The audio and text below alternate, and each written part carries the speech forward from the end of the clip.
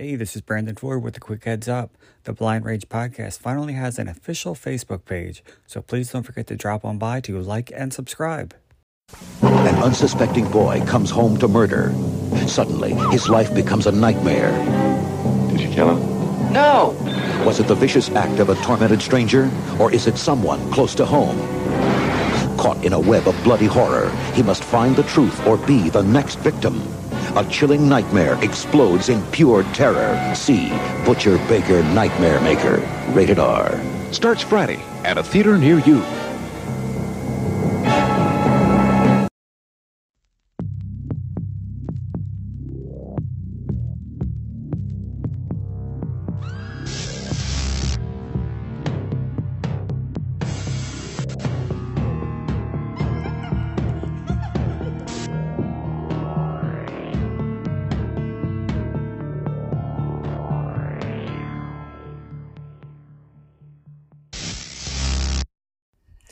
Hey everybody, this is Brandon Ford and welcome to the Blind Rage Podcast. I'm very happy to announce that I have a new addition to the podcast. Mr. Jed Schaefer out of the Motor City is with me for the first time. Say hi, Jed.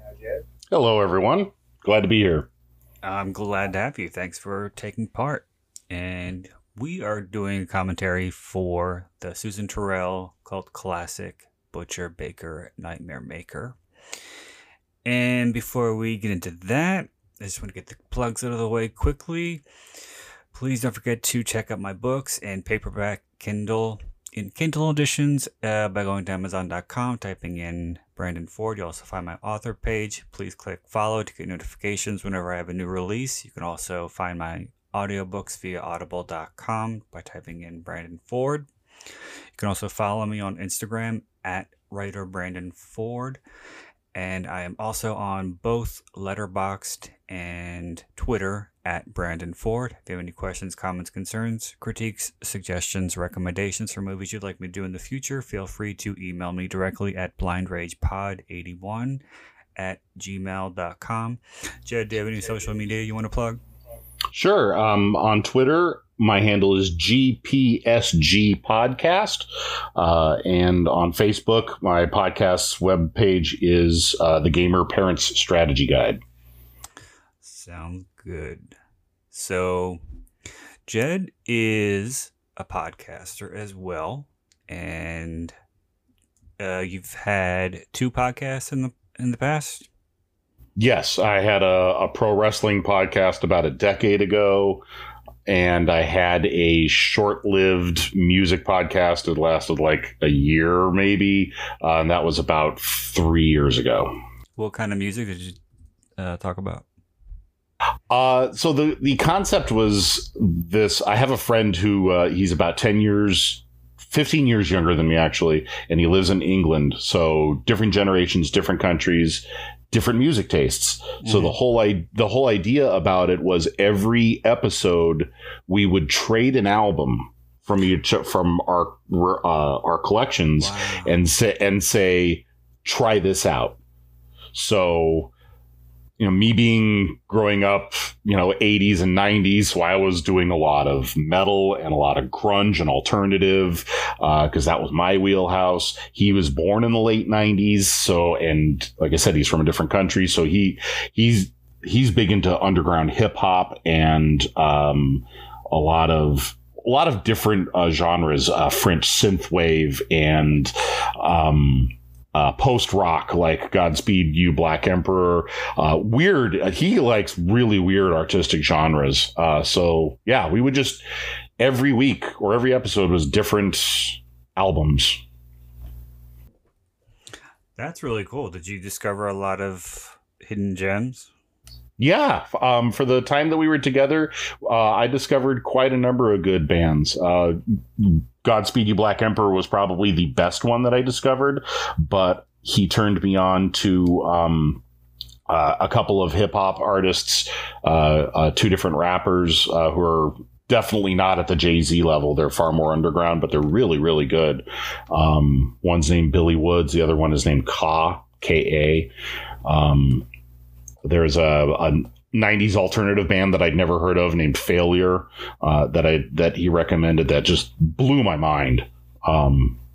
and I turned him on to a few different bands that really stuck with him. So yeah, unfortunately, it did come to an end because of creative differences, but for the time that it happened, it was really fun. You said he introduced you to some French synth. Yeah. What was the name of the band? Carpenter Brute. He introduced me to that. And if you're a video game fan, you can find, I believe some of their music is featured in the Hotline Miami games.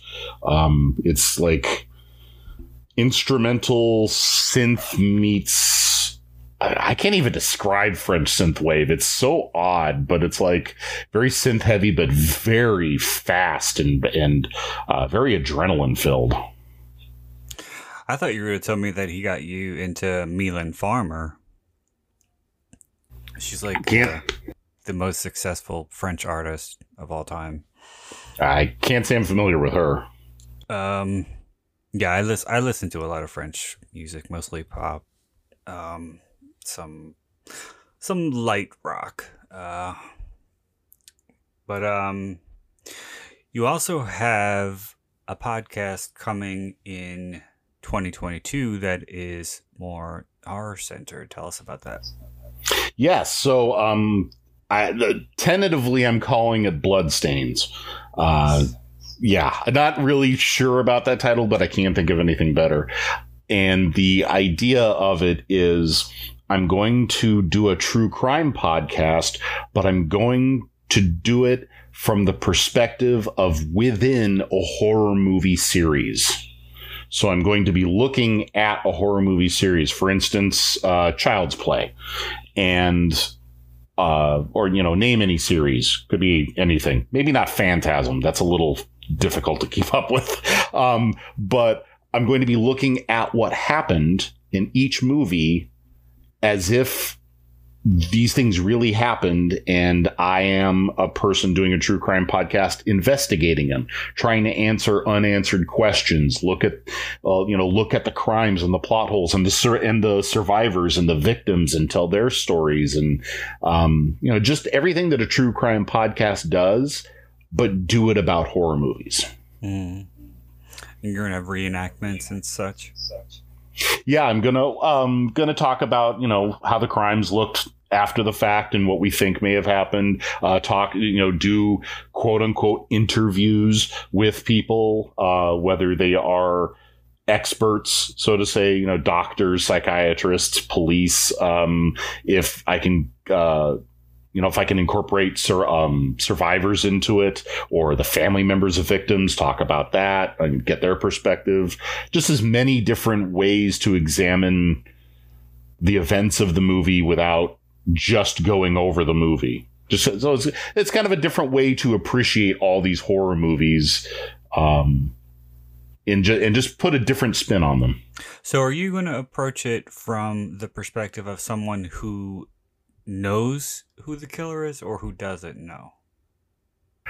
Well, it's going to be, all of it's going to be after the fact. So we know who the killer is, but it's not necessarily that, even if it's a supernatural thing, like I said, Chucky, for instance, we will accept the fact that apparently reality is allowing a possessed killer doll to slaughter people, but it's going to look at those events and go, okay, yeah, but wait a minute, but what about this?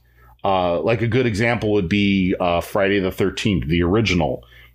Mm-hmm. There's a part in it where a body gets thrown through a window, and within 30 seconds, Mrs. Voorhees is on the scene.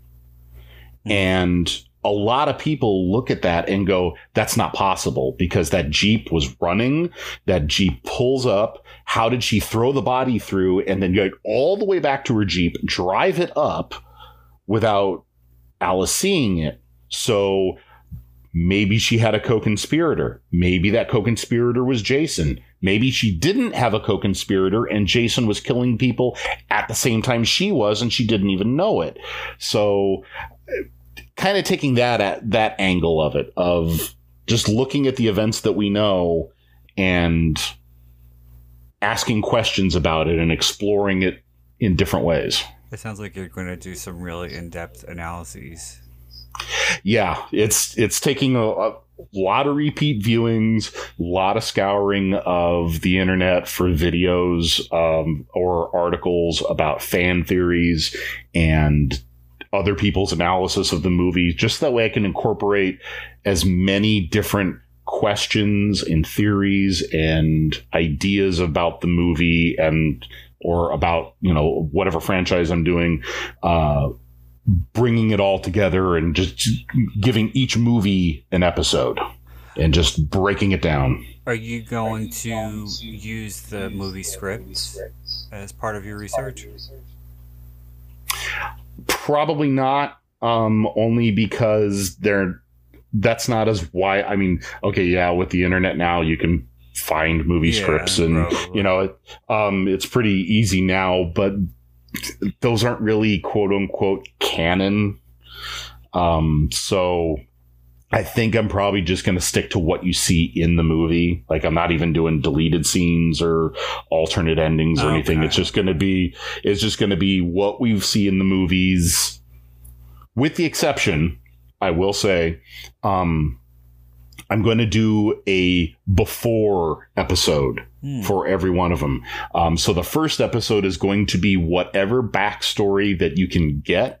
Mm-hmm. And then I'm gonna have to fill in some blanks there. I'm gonna have to get a little bit creative, but so like if it was Friday the 13th, the backstory of Pamela and Jason before his drowning in 1957, or for Nightmare on Elm Street, the backstory before he got set on fire by the parents of Elm Street, stuff like that. And then the second episode will kick off movie number 1. Mm-hmm. Well, that sounds really, really cool. I'm definitely looking forward to it. I wish you the best of luck. Thank you. And so it's tentatively titled Bloodstain? Bloodstains? Yeah. Bloodstains. Okay. So, yeah, I'm sure I'll have you back when you get everything sorted to promote it when it's out and ready to go, because, you know, I'm sure people will want to hear more details about it, because it's definitely something that I think really hardcore horror fans will be interested in, because the idea definitely sounds intriguing to me. So thank you. Yeah, it's definitely meant for the people who really appreciate the film series and the movies, you know, who know all the plot details, and it's just a way of looking at them from a different angle and under a different light, and just bringing all of the fan theories and all this stuff, all the outside information into one thing, and talk about the movies, but in a new way. very cool. Very cool. So yeah, I definitely want to have you back on to talk about that whenever you get it ready. Are you gonna have a website to coincide? Not yet. I'm still quite a ways away. I'm still working on scripts for it. And then after scripts is voice acting, and because I want to get outside people to do all the many different roles. So once I get further down the road towards the end of the scripts and everything, then it's going to be website and pre-promotion stuff like that. But right now, yeah, it's still in the writing phase. Yeah, you're still in the infancy. Yep. Okay. Well, and even if I can't get you on right at the time that the show premieres, just give me the info and I'll give you a plug myself. All right. Sounds good. So we're watching Butcher Baker Nightmare Maker, which at the time of this recording is available on Shudder, which came as a surprise to me when Jed told me. So if you want to watch along, that would be your best bet. It's also on YouTube, so you could watch it there as well. It doesn't matter if you're watching the one with the Night Warning title or with the Butcher Baker Nightmare Maker title, because it's the same thing. But do you have your movie queued up and ready to go? Yes, sir. All right, because we are going to begin in 3, 2, 1, play. Okay. The introduction of Susan Terrell right here. I was listening to the commentaries that are on the DVD and doing a little bit of research about the movies, watching some of the interviews, and I'd forgotten that the first choice for Susan's character, Aunt Cheryl, was Patty Duke. Really? Yeah. That would have been interesting. It would have. I don't know how well she would have fared with this kind of role, because this was a character that they wanted to be bigger than life and over the top and just full tilt crazy. And I've never seen Patty Duke like that before, so on the surface, I would say, yeah, I can't imagine it. But at the same time, you think of movies like Training Day with Denzel, and he had been the good guy, built up, for his entire career before that, and then all of a sudden, he's this psychotic lunatic in the movie. You never know. She may have been able to pull it off. I like it when actors throw you for a curveball like that. Yes, I do love when they play against type. Yeah. Unfortunately, so many actors spend their careers playing the same character over and over again, and it's a waste of their talents, I think. But, yeah, Susan really gave it her all in this one. And you'd never heard of it before? You saw it on Shudder? Yeah, I'd never seen this. Oh, wait a minute. The writer of Final Destination 2 is taking notes right now. Yeah, I'd never heard of this movie before, and all of a sudden it popped up on Shudder one day, and coincidentally I had seen a YouTube video with a horror host, I can't remember who, and they mentioned it, and I went, okay, I'm gonna have to give this a shot. And I watched it, and I was blown away by it. This is a memorable movie. The shot when the car goes over the cliff, it always reminds me of, do you remember Toonces on Saturday Night Live? Toonces the driving cat. Yeah. Could you just picture Toonces behind the wheel driving them off the cliff? Oh yeah. Phil Hartman in the back seat screaming. Yeah, screaming, exactly. So yeah, this was penned by a few different writers, and one of them, I believe it was Alan Rickman. I can't find my notes. But he pulled a lot from his personal life, because his mother was a bit of a manipulator. Well, actually, no. Well, she was, but what the inception for the script was, he is adopted, and he got to a point in his life where he was wondering what his real parents were like, and if they could have been homicidal. And so that was the seed that he planted for the script. And like I said, he did pull from a lot of his own experiences with his mother. One of them being the scene where she confronts Billy about going to college, and she slaps him. And she says college is for rich kids and people with brains. You wouldn't fit in.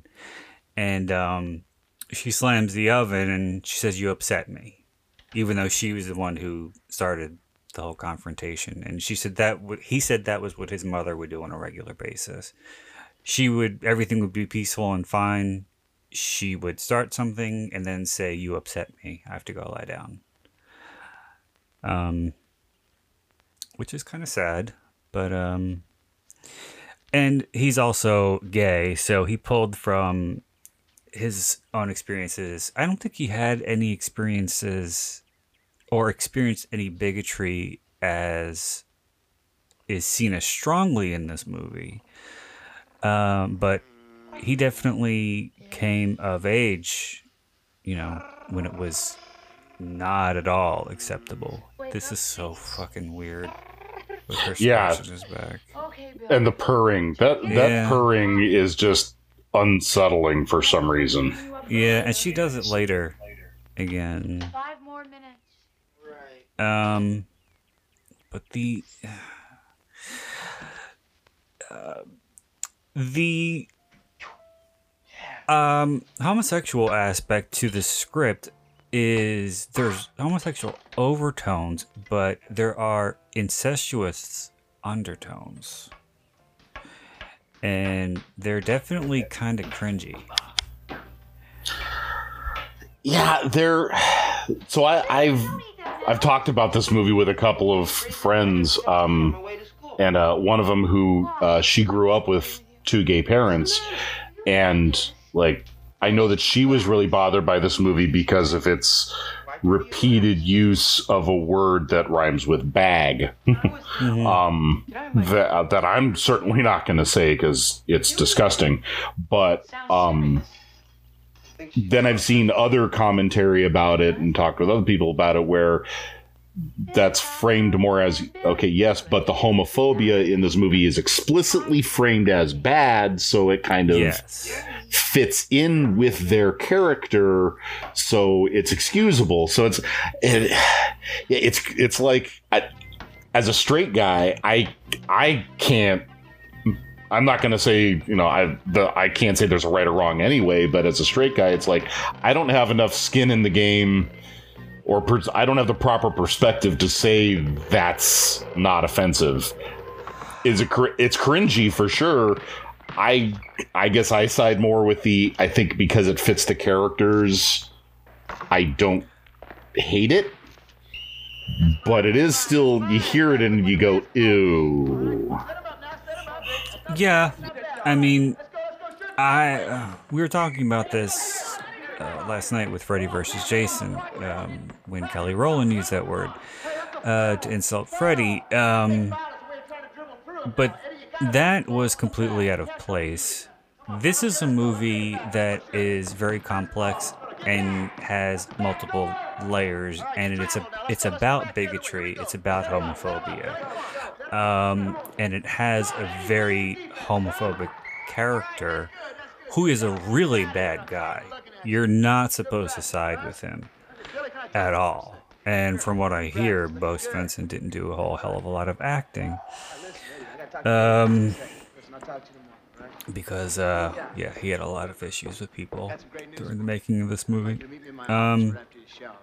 But while it is unsettling to hear, there's Bill. Where's that Bill? Did I miss Bill Paxton? That was Bill Paxton, yeah. While it's unsettling to hear, it's there for a reason. It's not there just to be there. This is a story here that is centered around something nasty and negative, and it's definitely not glorifying it. Right. Like if they had had him be homophobic, but use more, I don't want to say positive, but at least less caustic terms, I don't think it would be as authentic, and I don't think you would get as much. I don't think you would feel his raw hatred and bigotry. I agree. See, as a gay man, to me, that word is as offensive as the N-word. And there are other softer words that don't bother me as much, like homo and queer. That's fine.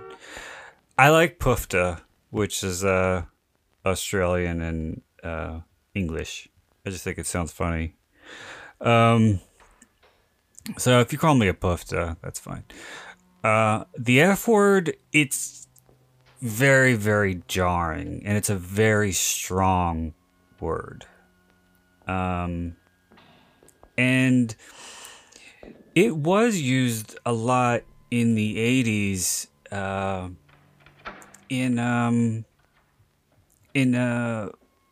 as an insult between like kids, like in movies like The Monster Squad and such.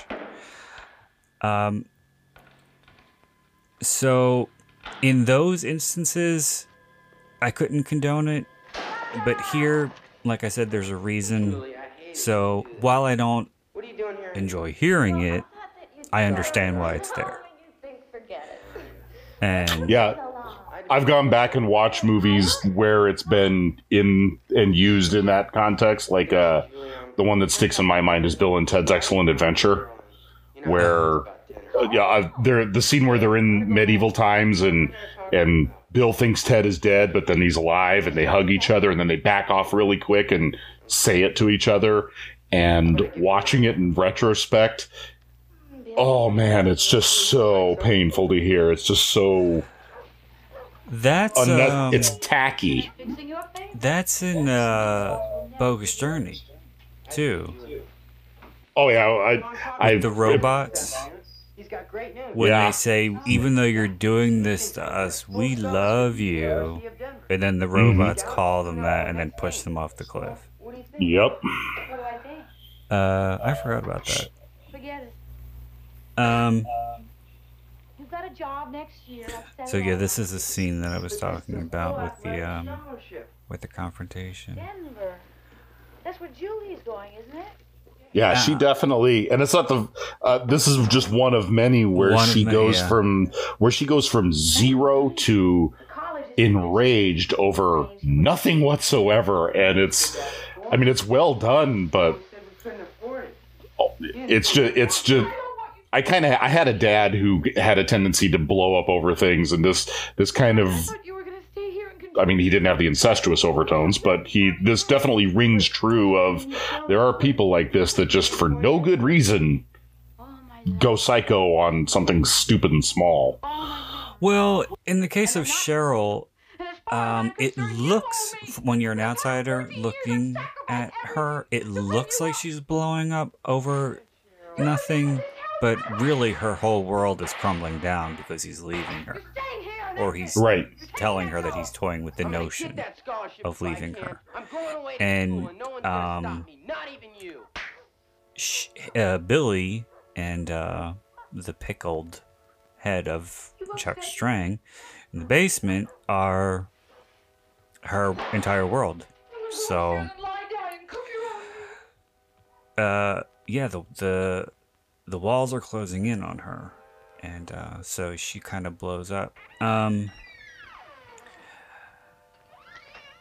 something else I want to say about this scene. Yeah, I definitely think that she was the right choice for this kind of character, because I've seen her a lot, as I'm sure you have as well, and she's definitely an actress who's capable of going from 0 to 60. Or she was. Unfortunately, she passed. Oh, I know what I want to say. What's interesting, too, about Jimmy McNichol playing Billy is he was only 18 at the time of this, and Julia Duffy, who plays his girlfriend, was 30. And married. Really? Yeah. Huh. She doesn't look 30. No, I wouldn't have picked her at 30 at all. I would have pegged her at 18, 19, 20. Another, I gotta say, too, about Julia Duffy, I had no idea that she was in this until until I watched it for the first time. And when I saw her name in the credits, I had a brief moment of, oh wow, I haven't seen her in a while. And then I flashed on the roles that I know her for, which are the ice cold role that she played in Newhart, the sitcom, the rather harried and kind of snippy mom in that sitcom that was based on Look Who's Talking. Pretty much everything I've ever. Yeah, so it was her in the first season, or no, the second season. I used to like that show. I loved because they changed moms at some point. I can't they did a reboot, and I can't remember if she was the original or the replacement. I loved William Hickey in that as the repairman. Right, I'd forgotten about that. He was so funny. But like every role I've ever seen her in, she either plays Ice Queen or bitch. Like I've never seen her in any role other than stuck up and frosty and condescending and judgmental. And in this, she's so sweet and so nice. And it's like we were talking about playing against type. For me, at least, this was her playing against type because I'd never seen her in anything else, and it was refreshing to see it. She is the epitome of the all-American girl next door, for sure. Oh yeah, definitely. Happy birthday. And what's interesting too about this is that it's supposed to be Middle America, clearly, but this is all LA. It doesn't look like it. No, I wouldn't have known that this was LA. And that house was a show. It was in a book of certain areas in Los Angeles with cul-de-sacs and just unusual settings in the Los Angeles area, things that you wouldn't think that you would see. And that's how they came upon the house. And they rented it for, I think, a month or so and repainted it. And they used a lot. It's a big house, so they used a lot of the rooms as dressing rooms. So they definitely utilized their space for this house. I'm pretty sure her boob pops out when Billy comes in. She said on the DVD she had never seen this before, and they were showing it to her for the first time, and she was saying that she remembered that. She's like, it just popped out. She didn't really care. And she was saying that she wanted to be in the sex scene with Jimmy McNichol because she was only 6 years older than Julia Duffy. Why wasn't it me? I mean, I don't even know what to say to that. I know. Weird. They were terrible. The actress here playing Margie. I can't find my notes, so I'm just gonna say Margie. But she went on to play Mama.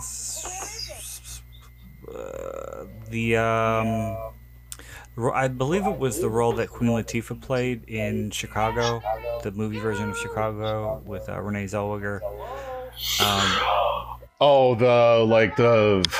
The woman in the kind of like the big boss in prison. In the prison, yeah. She played that character on Broadway shortly after this.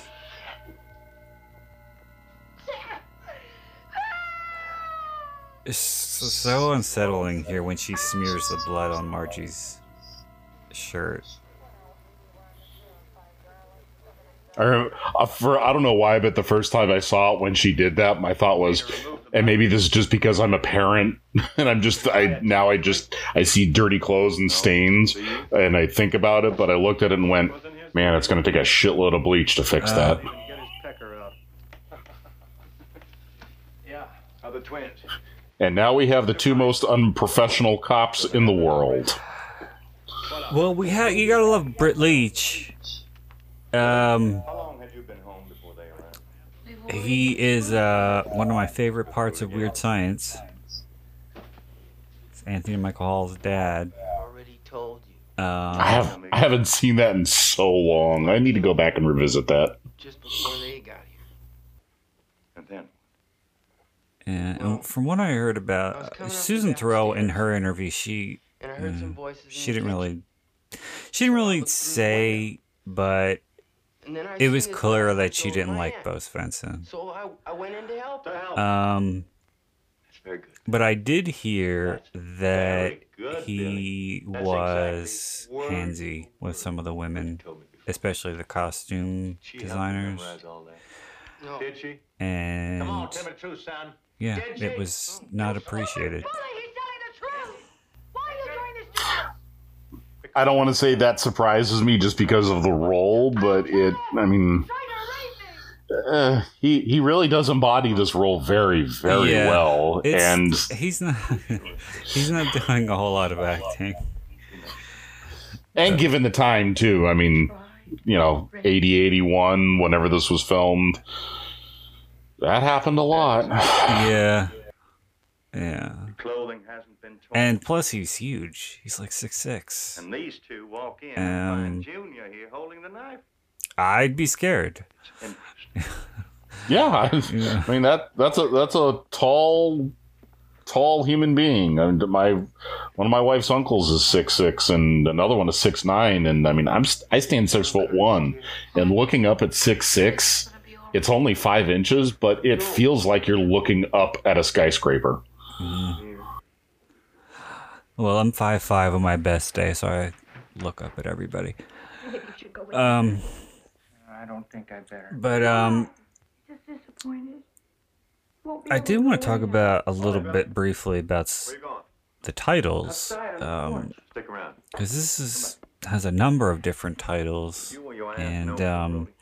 when the script was originally written, it was called Mother's Dead. That was the original title, and it is What? Turn around. It's a representation of the line that Billy says after he kills her and realizes that she is his mother. But then it went on to Scared to Death, Thrilled to Death, The Evil Protege. I don't even know what that means. Butcher Baker Nightmare Maker is what they decided upon for the original theatrical release, and then when it was re-released, they retitled it Night Warning, which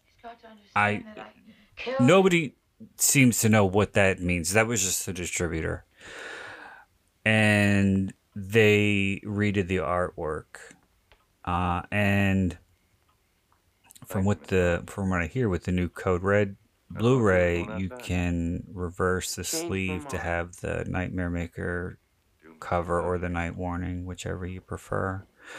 But I did see a long time ago a VHS from the UK that had totally different artwork, and it was just a picture of Susan Terrell, and she was all bloody, and it was just called Nightmare Maker. Do you like girls? But I heard that it was also called, that was where it was also called The Evil Protege. Yes. And this was a video nasty. Billy, where are you? Really? Mm-hmm. I would not have thought this would be a video nasty. Like the reception of video, or not the reception, the reputation of the movies that were classified as video nasties. Yeah, you got Cannibal Holocaust and Good company. Maniac. Yeah, this I mean, violent films.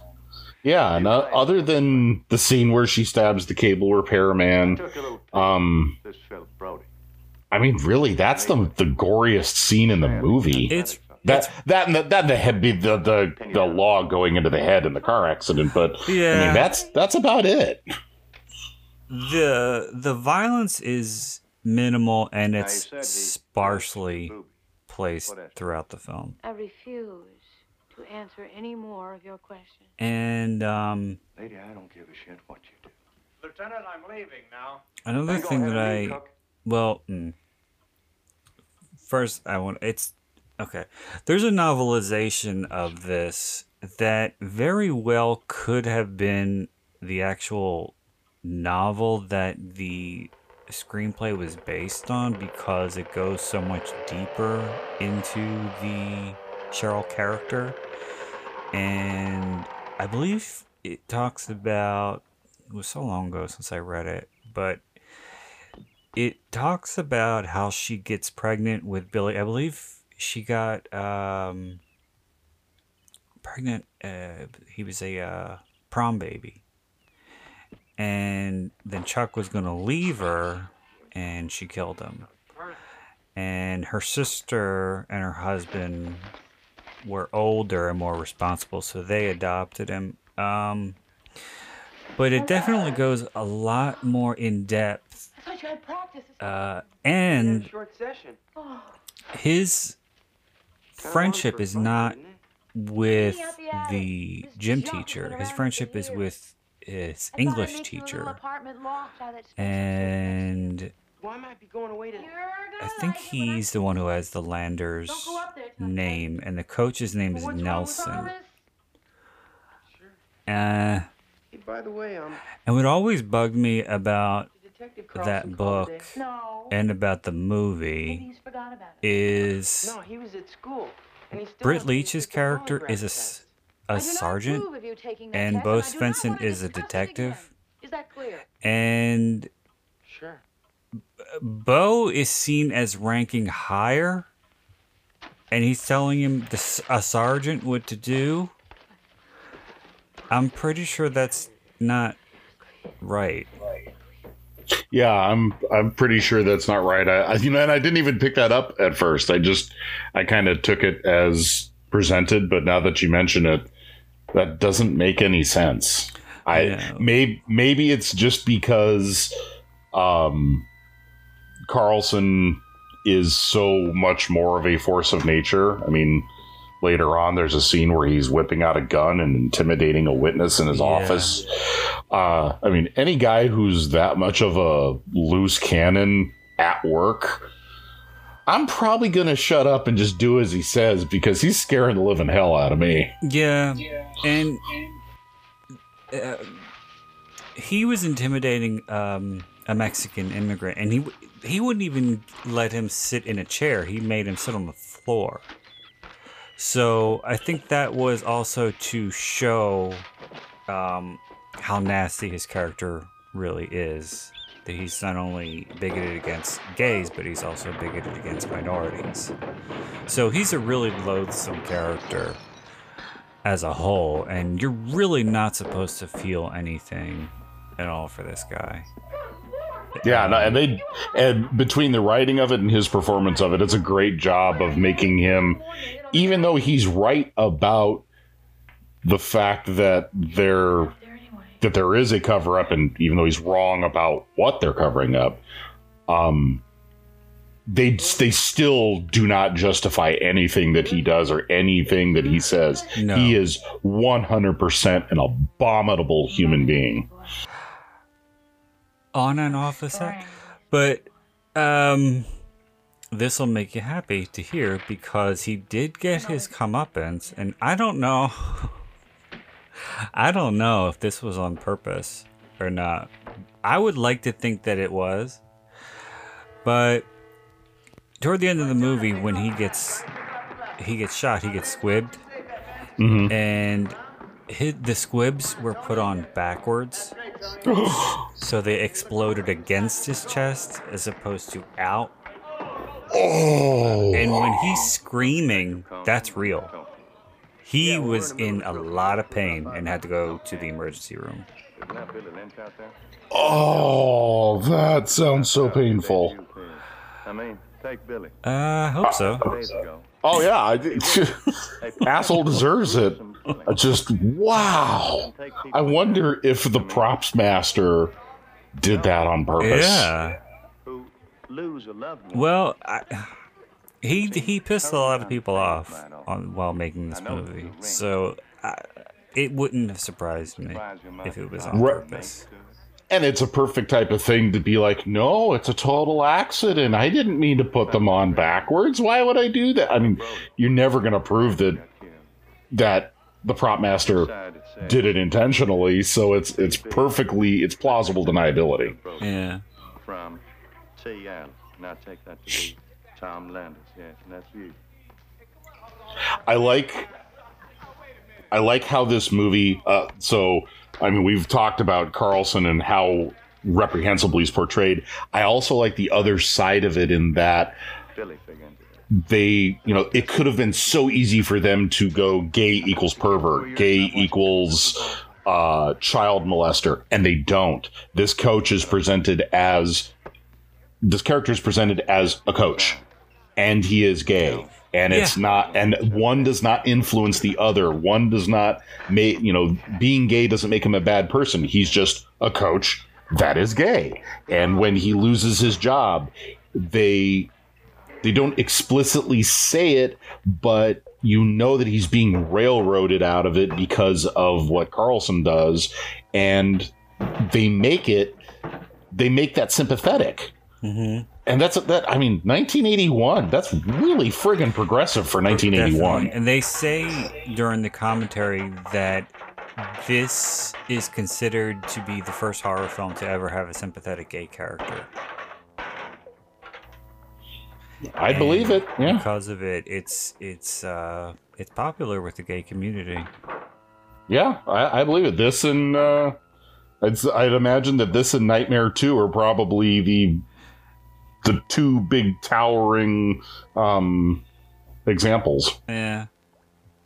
Well, there is a belief that Nightmare 2 borrowed a bit from this. I can see that. Yeah, to a degree, a little bit. I have the other one. The only one. Because Jimmy McNichol's character is kind of he kind of is the Scream Queen in this one, the final girl, so to speak. Yeah, they really do invert. I mean, which again is ahead of its time for 1981 because the slasher genre was really just picking up steam. But the fact that he is more the final girl and Julia Duffy's character is more of the supportive boyfriend.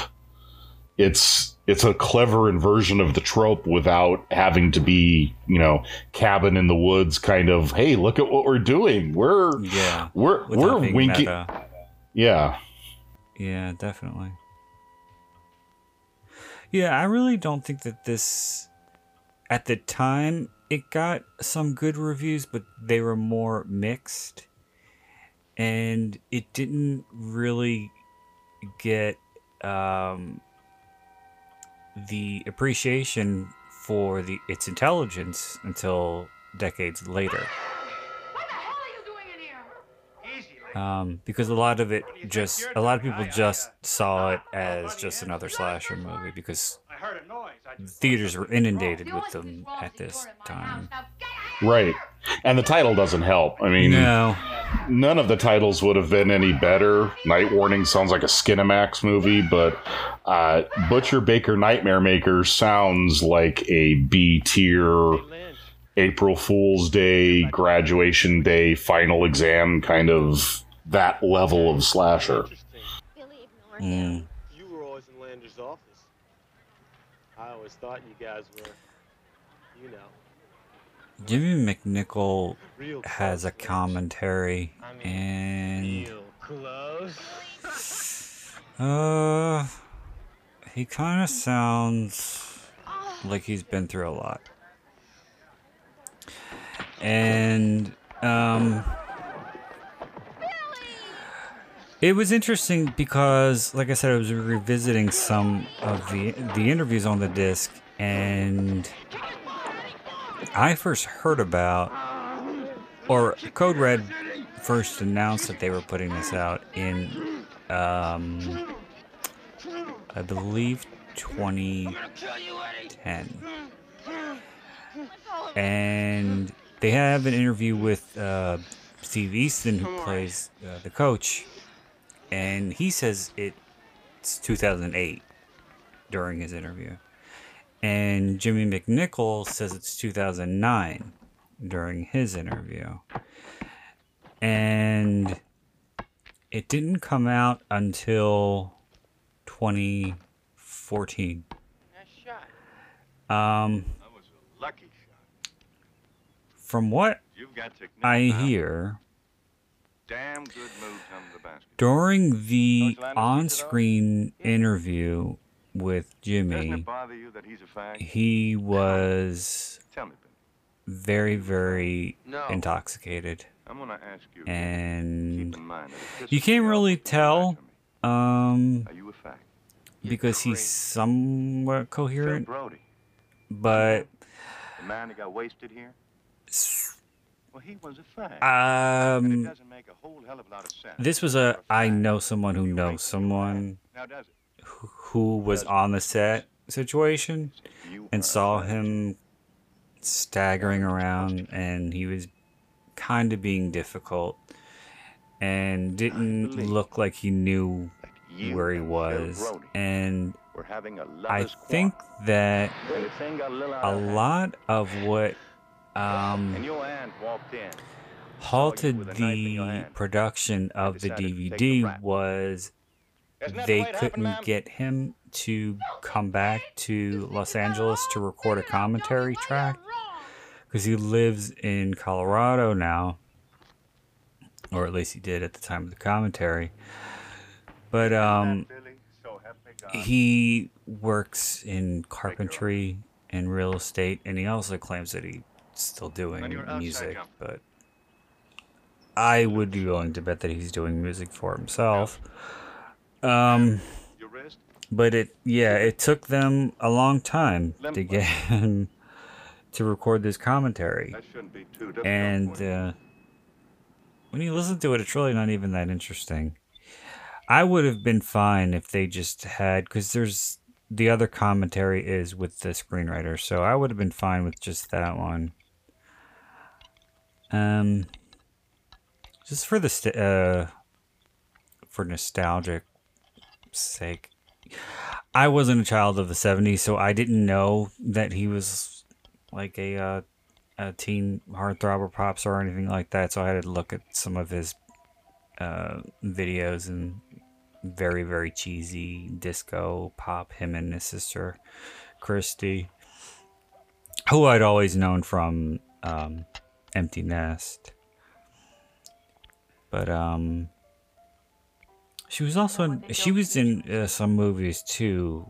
I can't remember what that movie she was primarily known for, but it came out around this time. It was something. It was like a coming of age comedy at a camp. It's not all right. Carlson doesn't believe I'm looking at her Wikipedia, and No, we can't. We want yeah, I'm not entirely sure. Little Darlings, maybe. Little Darlings. Yep, that was it. Did you know that Coach Landers was a homosexual? No. Billy? And they put this Do in, you know that homosexuals are very, ironically, Do you know that? her saying about homosexuals being very sick, and she ends up killing 6 people, Right. and has some pickled Hey, Billy. in the basement.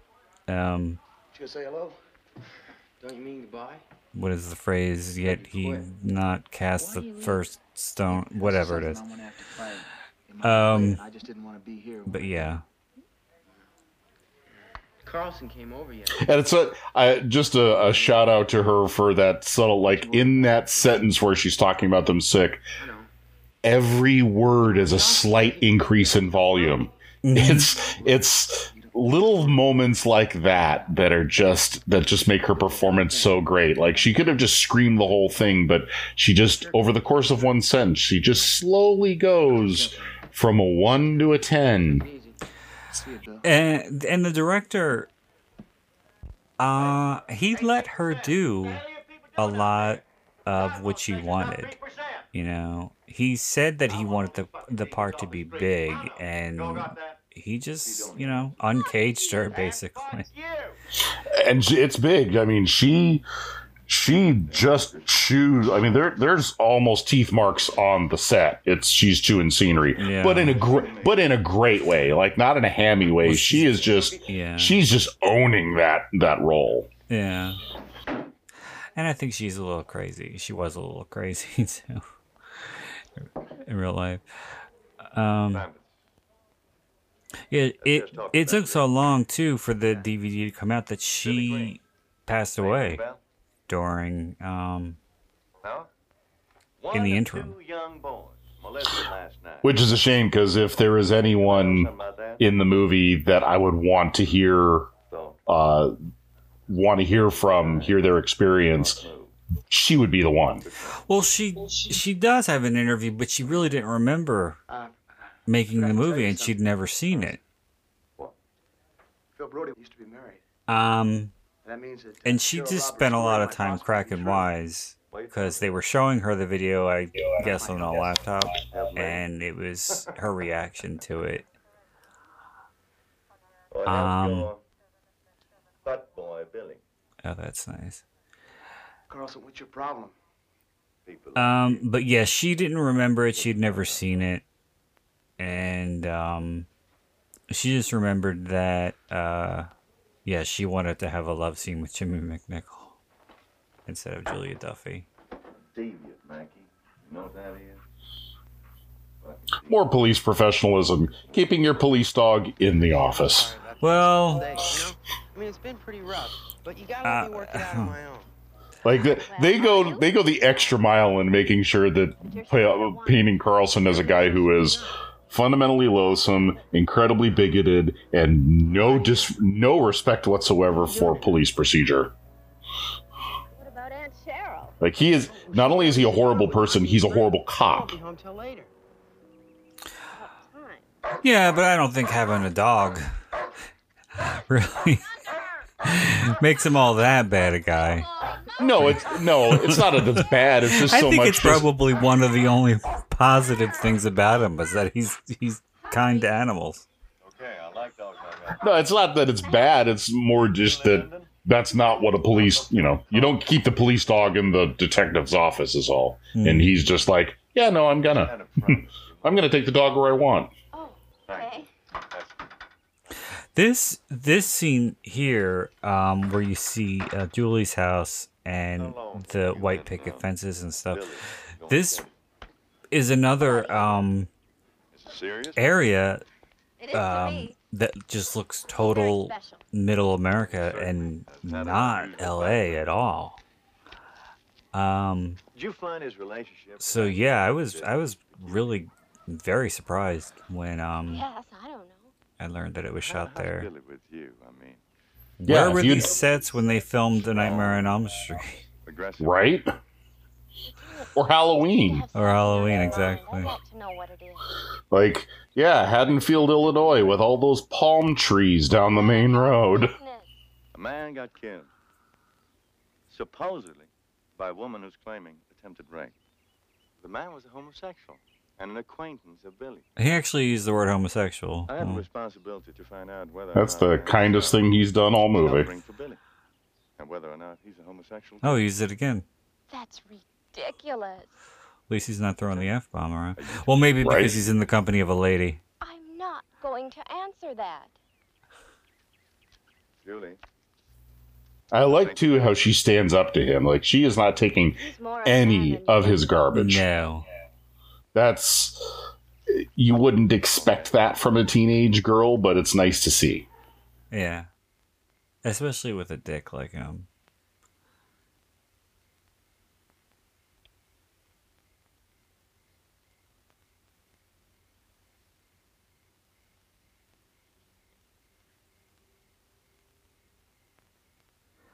I wish I could remember more about what's in the novelization. But yeah, if you're a fan of the movie, it's like going deeper into the complexities of the story and what makes Cheryl tick, essentially. Because there's flashbacks of her when she's younger, in high school and stuff. Gives me the creeps. I gotta imagine the book is pretty hard to find, though. Like, I know the Friday the 13th novelizations are. Yeah. The a lot of novelizations for those movies and the movie tie-in books. There's a YouTube channel called the 80s Slasher Librarian, and it's just this guy who reads them, basically. Not the best quality, and he's definitely not a professional audiobook narrator. But being that these books are all incredibly hard to find and incredibly expensive, if you want to experience them, they're worth it's worth having a look at. Came by my house and he asked me some questions. Like what? Now I'm kind of curious to find out how much a novelization of this would be. And he asked me how many. When I got it on eBay for $16, and it was brand new. What'd you tell him? That it was none of his business. Good. I hope I still have it somewhere. How come we haven't more often? Billy, is there something? I looked it up, and all I'm finding are DVDs and Blu-rays. I even put novel. Did you look on Amazon? I did not look on Amazon. I thought I'd go to eBay first because I thought that might be a more realistic place to find it. You're really sexy. Homework for another day. Another surprise, Julia Duffy boobage. Yeah, I did not see that coming the first time I saw it. I was like, whoa, I just saw Julia Duffy's boobs. That's really weird. We're not going to tell the missus about that. Oh, she's... She sat through all the Friday the 13th with me, and there's plenty of, and just about every other horror movie I've made her suffer through, so she's used to boobs. I will say it does feel a little gratuitous in this. I get the sex scene in this is very necessary because it establishes that they are sexually active, which kind of plays into whether the Billy is gay or not. Yeah, it removes that question mark. Yeah. So it also gives reason for Cheryl to be, for her possessiveness to go even higher of Billy because he's sexually active with another woman. But the boob shot was that's like one of the few moments where this movie feels like a cheap slasher movie as opposed to being what it is, because it didn't need that. Well, I think that was something that the producers wanted. They wanted some skin, both male and female, and especially they wanted all of the shots of Jimmy Nicol, like this one here, right? Because they wanted to appeal to his teen fan base. Right, and I get it's a marketing decision. I get it. Horror movies equal skin in the 80s, so it's not unheard of. It just this movie seems a little bit a step above just your standard slasher, so it just seemed kind of odd. Yeah, because it's more of a mystery thriller than it is a horror or slasher film. Yeah, it's really only in the last 15 minutes where the body count starts to rack up. Yeah. So, yeah, for, 75 of its 90-minute runtime, it's, like you said, it's a mystery thriller. It's only in that last 15 minutes that it shifts style, and it just, yeah. Not that the shifting is a bad thing. The ending makes perfect sense, and it's high octane. It's like the most high octane segment of the movie. There is talk too in the commentary about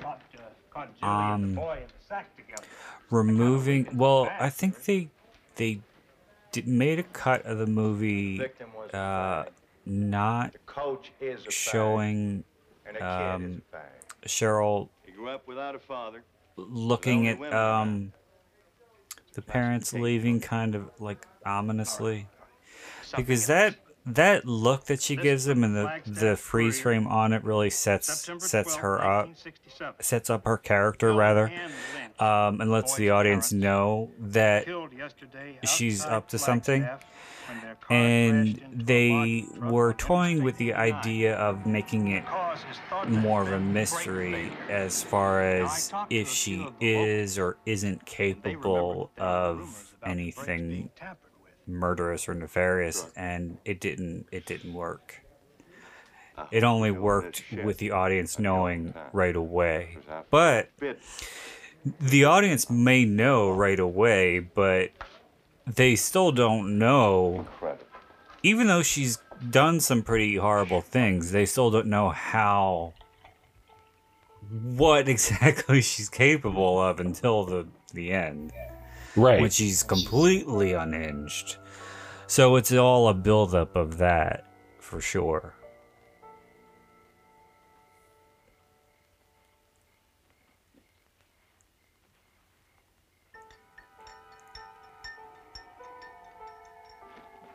And I was reading on Wikipedia that apparently the milk thing with her poisoning his milk, that was a conscious decision to show, her maternal side to him. A mother giving her son milk. Right. And I never really thought about it before. But I know that I just thought that they use milk because it's supposedly if you're poisoning someone, it hides the taste of whatever substance you put in it better than most other drinks. I didn't know that. I like the fact that at least this one time, because they kind of go back on it a little bit later, but this one time, the sedative that she gives him is slow acting. Mm-hmm. You so often see in movies that someone ingests a sedative and they're falling asleep in 30 seconds. It's like, no, Valium doesn't work like that. It takes a little time for you to go nappy nap. Yeah, and that's what happens later too when she cuts her hair, and then Margie comes over and she gives it to him again because he's up and walking around, and he collapses right away. That time. Yeah, it's a little inconsistent, but it's so. This also interestingly too has a bit of a Munchausen by proxy element to it, because she's making him think that he's sick so that he can stay and that she can take care of him. Yeah, I didn't think about that because when I watched this again just recently to take notes on it, and one of the things that I thought about was that her plan to keep him home and to eliminate everyone that stands between them, it makes no sense.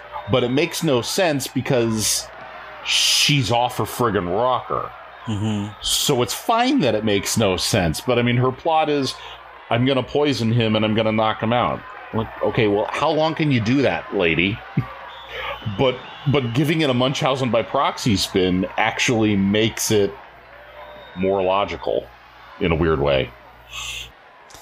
Yeah, and with her setting up the attic with all the baby toys and stuff. Yeah, that's weird. That is a weird flex. Like, I'm going to set up a new bedroom for you, and there's going to be rainbow peacock feathers, and there's going to be Raggedy Ann dolls and hula hoops. Like, why didn't you just take the stuff that was in his room and move it? Well, because she's crazy. Because she's nuts. Well, she also doesn't want him to grow up, because if he grows up, he's gonna leave. Right. So she wants to keep him a little boy, even if he's not. So he's not, but she's gonna make him. And it reinforces her kind of her dissonance with reality, because she knows that even she knows that he's not a little child anymore. She watched him have sex through the window with his girlfriend, so she knows it, but she's still kind of disassociating herself from it and trying to force him back into this de-aged hole, if you will. Right. Yeah, I think, that's a good point with the timing of it. Because I think she realizes now, because he's having sex, that she really needs to put things in high gear and really set things into action with keeping him home where she feels he belongs. Yeah. Hello there. I never noticed there's a Play School baby toy, one of those ring stacking things over his shoulder. Everybody had those things. Yeah. I know I had one when I was 17.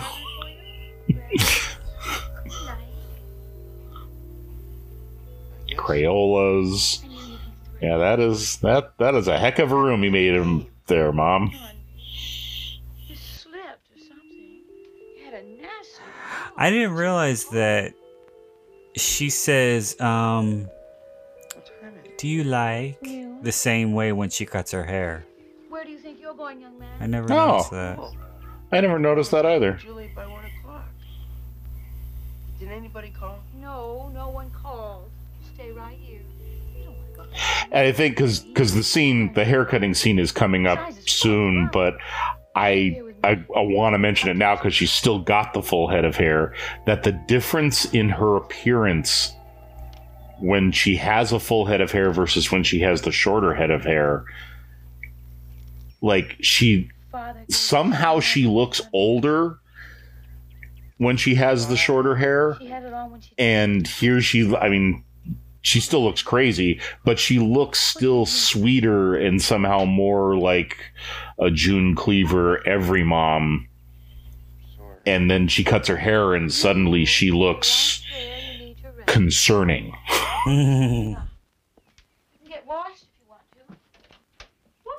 I'm not sure what that was with the charm bracelet. I didn't get that. I didn't get that part either. Like I said, I watched this literally, what was it, yesterday, and I saw that part and went, what? What was that? Especially if it was her sister who was wearing the bracelet. Why would she want him to wear it? You would think that she would want him to have erased her from his mind. Right. Completely.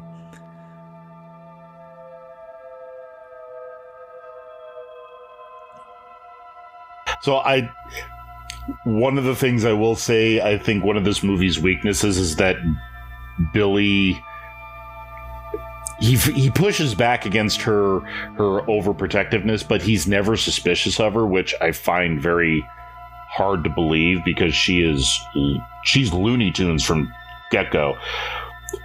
But when he starts to get suspicious, he decides to go into her room and snoop through her stuff. Like, you know you're pulling on a dog's tail, right? This is not, you know that, like, look what she did in the kitchen when she was making your birthday dinner. Look how nuts she went at that sit-down dinner and, about homosexuals are sick. She goes from zero to explosion so quick. What did you think was going to happen if she caught you doing this? Dear Cheryl, even though we've known each other for 2 weeks, I know this is the start of something very special.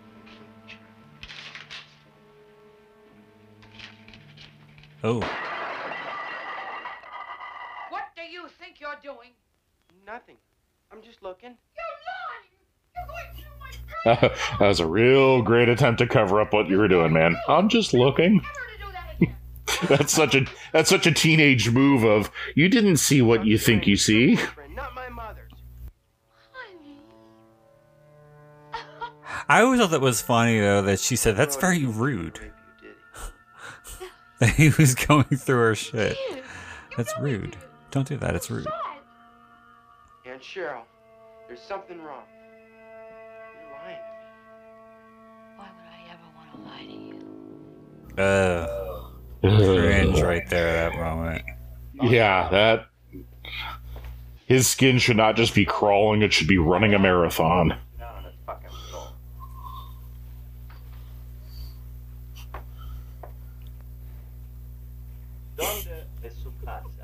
Is he holding that underneath his chin? Oh, okay. Every time I see that, I think that he's holding it under his chin until it kind of comes back until he tilts it forward. But, like, why would you hold it that way? The more I find out about that woman, the stranger she gets. She dated a guy in high school named Chuck Strang, an older guy, not a local. One day he just disappeared, left his clothes and everything. Hasn't been heard of since. You look tired, Cook. You need some rest. Come on home. I love. In fact, I don't even mind if you go on vacation. I don't mind if you go on vacation. I love how he, just to make him even more evil, they just make sure he's pursuing an agenda. He's not interested in investigation. He's interested in his own agenda. Yeah, because he can't be wrong. He can't accept that. Yep. The possibility is non-existent to him. He can't. It's just, there's no way. He can't be wrong. And now, even when toward the end of the movie, when Julie is saying, "Look in the basement," because Sergeant Cook's body is down there, he won't accept that. Yeah, just he is so willing to negate reality just because he's got his idea and he's gonna make the evidence fit no matter what. Mm-hmm. Yeah, he's going to shove that square peg into the round hole until it's stuck. And now we're at the haircut. It's like, that marks the third act, as far as I'm concerned. Like, the minute she gets the haircut, she is just a different human being. And even her acting, like, her physical presence changes, and she kind of hunches over more, and she's got this kind of, like, No one's ever gonna take him from. It kind of reminds me of the way that the raptors move in Jurassic Park. Like, just the way that her body moves, she takes on just this different physical acting style that it's so disturbing and it's so inhuman, but it's great to watch. Well, that might have helped her character when she took the wig off. Yeah, that's what it feels like. Like, the haircut feels like it's her taking the lid off. It's just, all right, it's time to stop pretending. It's time to just go. Let's just embrace the psycho. Yeah. And there are certain things like that I think can improve a performance with an actor. Like I was doing a commentary for The Crush. And I always saw the sunglasses that Alicia Silverstone's character wears in the movie as that helped her develop her character. And I think her portrayal would have been very different without them. And I can't imagine this third act with Cheryl having the hair that she had for the majority of the movie. Yeah, no, she would look too motherly, and at this point, she can't look motherly anymore. She has to look just nuts. Yeah.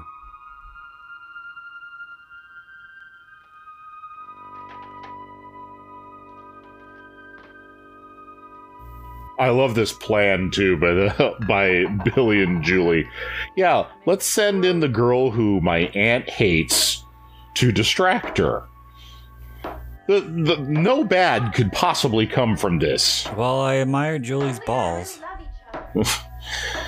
That is true. She's not afraid to stand up to Beau's character, and she's not even afraid to stand up to Cheryl. So, even though Cheryl at this point is sending like a million warning signs. Oh yeah. Oh yeah. She's screaming, she's going like completely nuts on that meat tenderizing. Then she breaks down crying, and now she's gonna hug her, and you should be running, girl. Yeah. But God bless you for committing to the bit and trying to help Billy on this one. She should have a huge neon sign overhead that says schizophrenic. Mm-hmm. Right about now. First time I saw this, I totally bit on that, and I went, wow, they really killed Julie. Yeah. And she's gone for a good chunk of the movie too. So you do kind of think that she is dead.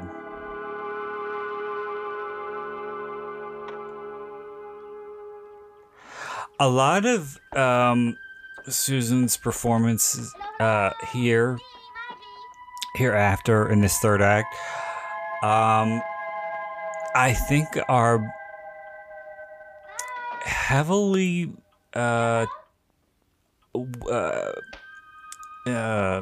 she uses her, like you said, her posture and her movement, but a lot of it is in her face, in the expressions that she makes. And one of my favorite moments is when Margie won't leave, and when she finally does, Susan just lifts her head and has this look on her face like, are you serious right now? Saying that she closed the windows, and Margie's another one too who ignored the signals when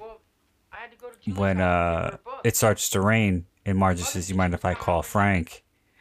And Cheryl says, "There's an umbrella in the broom closet. You better use it." And then she stops and looks at her and says, "And go, Margie." Margie should have gone. Right. Margie didn't go.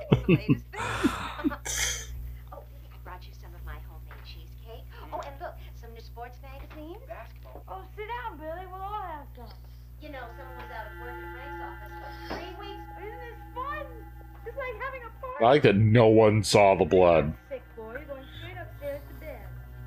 I mean, it's possible, you're so used to seeing a refrigerator, you don't notice the inside, but I mean, that was a lot of blood. Yeah.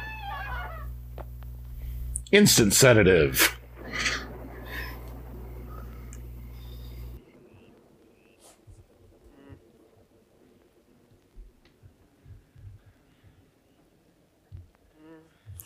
What I like too, I remember about the novelization was the dialogue is taken straight from the movie. And there were certain lines and moments that I was positive that Susan improvised. Or I guess she still could have. But yeah, it's line for line. All the dialogue from what I remember.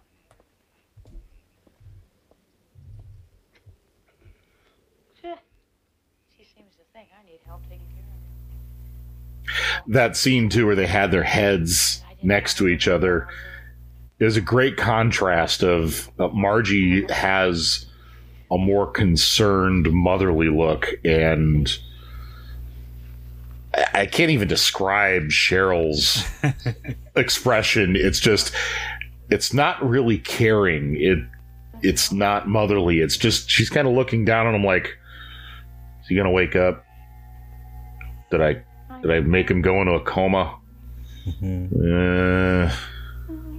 Everything better turn out okay. There's just no caring in her at this point. Like, not at least not in a version of caring that we would call caring. No.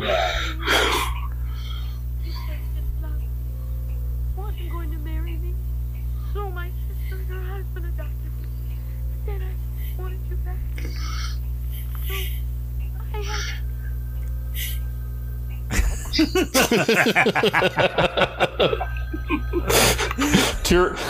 Tearful confession. Oh, phone is ringing.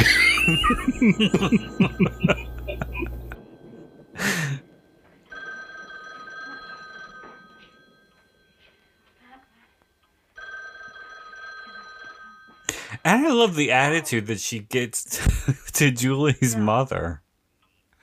No, I haven't seen her all day.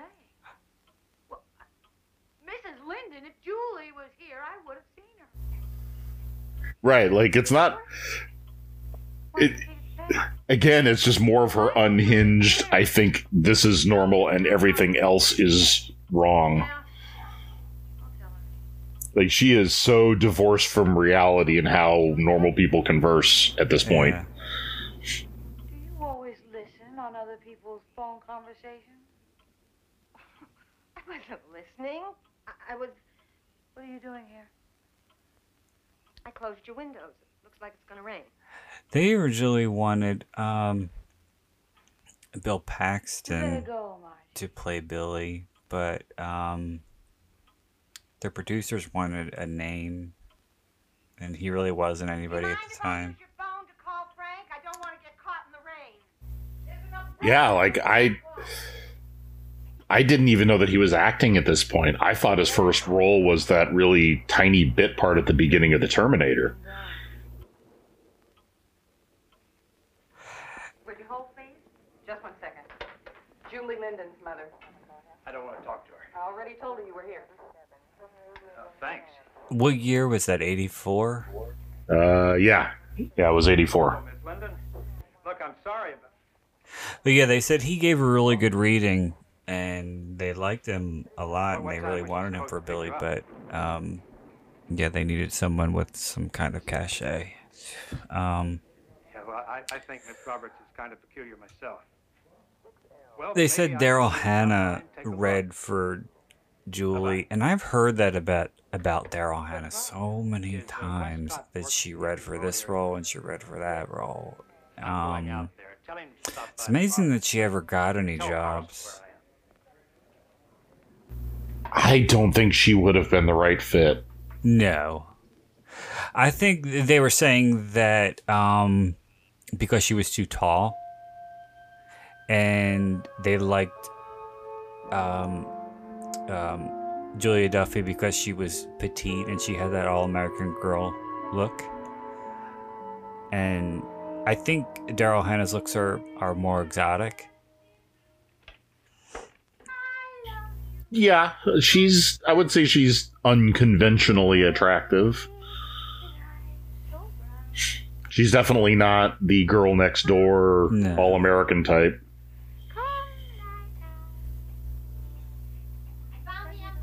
I didn't notice this part here. She had the look on her face. I was like, "Are you serious? You're still not gone?" I didn't notice it the first time that I watched it, but the second time I did, that tune she keeps humming, I picked up on it. I was like, "Is she singing to the tune of Jesus Christ Superstar?" Oh, I didn't know that. She's like, "Come with me, come lie down, Jesus Christ Superstar." Okay. Yeah, like it may not be the whole song. It may just be that intro set of bars, but once I heard it, I couldn't stop hearing it. Wow, I didn't pick up on that. But I'm not a big musical person, so I'm only I only have exposure to them because my wife is a big musical person. So I've heard that song enough driving in the car, and she's playing musical soundtracks that I've, some of it is embedded in my brain. Why does she hate you? It's funny. She took me to see Chicago, the movie adaptation. She was like, "It's dark, it's edgy, it's about murder. I think you'll love it." And I walked out and I went, "That was one of the worst movies I've ever seen, and you are going to suffer when you pay me back." And she's not a big horror fan. A year later, she paid me back by going to see Freddy vs. Jason. And she just walked out and went, "Okay, so from now on, we're just going to agree on a movie, right?"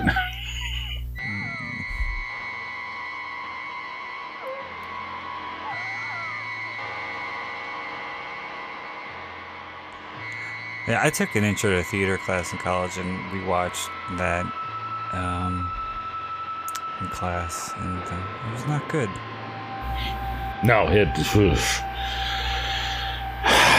I've watched it once. I will. There's some movies that no matter. It's like, yeah, sorry, I know you love it, hun, but I'm not sitting through that again. I will find something else to do.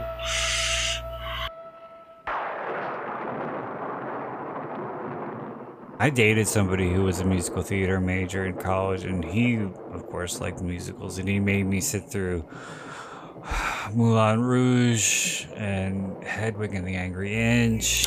Oh, God, that one.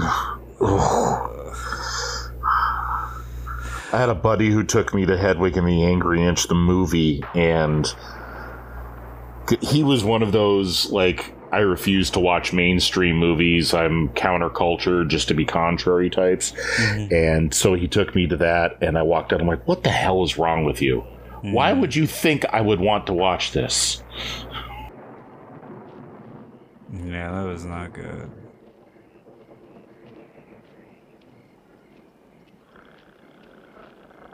There she's doing the cat noises again. Which I don't get why. Like, what? I don't know. Like, what was the end game of the purring? Because it's weird. I think that's it. Because it's weird.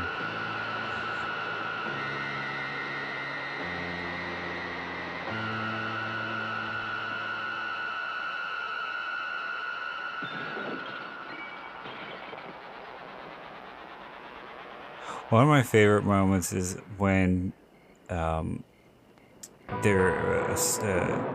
Cheryl and Julie are fighting in that swamp, and she just keeps screaming, but the way her scream gets cut off is like ah every time she goes under the water.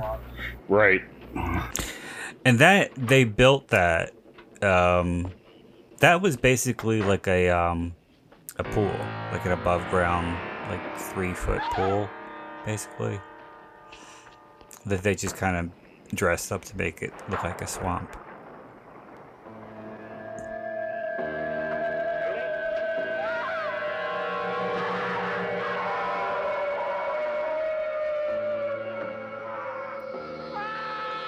Cut it right through the arm like it's made of butter. Yeah, I think that That moment and the stabbing in the beginning, those are probably the two goriest moments. Yeah. And in the beginning, the stabbing is really only gory because it's so bloody. Right. It's not a flashy slasher kill. It's just messy. Yeah. Just, man, those body movements. She's just so erratic and bizarre with the way her body moves. It's so awesome. But I can't get enough of the wild movements that she has. She's for sure unhinged. It makes me wonder how much of it is acting and how much of it is her. Yeah, like, where did you have to go in your mind to if it's all acting, where did you go to find this side of the role to you know, how did you come about it?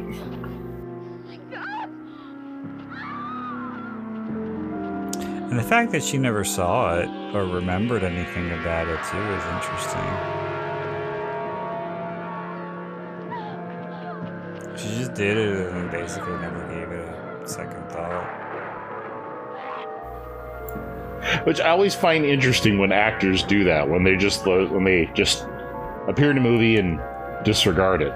Like I just saw recently a bit about the Jaws movies, and Michael Caine had the same approach towards his appearance in Jaws: The Revenge of, I had 2 weeks and it allowed me to buy my mother a house, and I've never watched the finished product, and I don't give a damn to watch it. Yeah.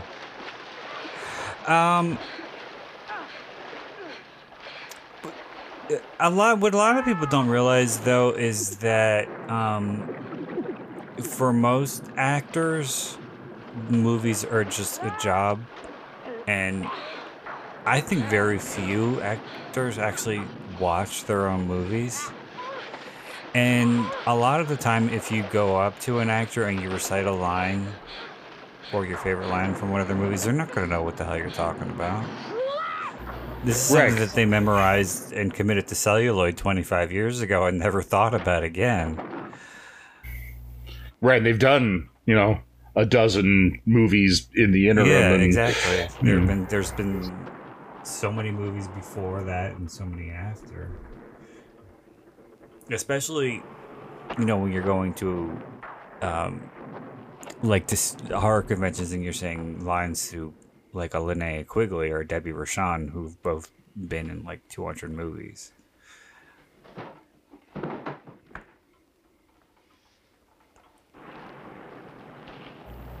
And I have to imagine, too, it's weird to watch yourself on screen, especially depending on the role, like something like this, where you hope that it is completely far gone from what, the actress really is.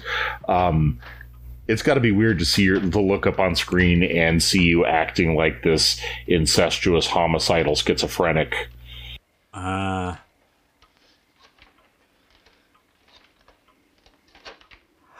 wouldn't want. Yeah, I'm not sure that I want to. No.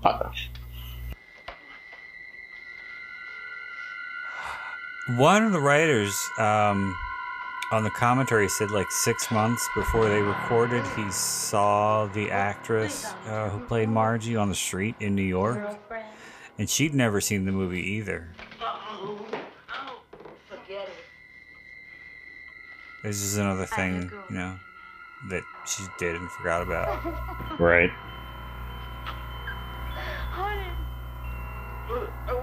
And I wonder again how much that plays it, how much the movies, when it released and the genre in which it kind of got mixed up in. I wonder if that plays any role too, because you can go up. Kevin Bacon and Crispin Glover have talked about their experiences in Friday the 13th, but they're not as much gung-ho about it as, say, Heather Langenkamp is about Elm Street. It's just, You know, they go, yeah, it was a job. I did it. I was young. I needed to buy a Volvo. Yeah. Well, Crispin Glover I can kind of understand because his performance is ridiculed so much, especially primarily he's known for that ridiculous dance. Kevin Bacon, you know, I think that he probably sees it as something that he did early in his career when he was less seasoned, and that's why he's probably not so fond of it. But I think that he definitely recognizes how lucky he is to have been in such a cult film, or a film that has had such mass appeal, global appeal. Right. You know? But no, it was more just me saying, though, that it's easier to kind of leave these off your mental resume. Just because of the time and the reputation that they have. And, you know, it's not... Especially when you have a nice career like Susan Tyrrell had a big Broadway career, it's a lot easier to just kind of go. And that it's kind of easier to block this off.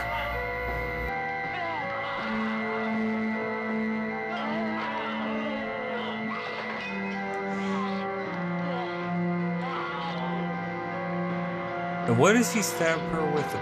Was it the poker? Yeah. Poker? Yeah. And she does that.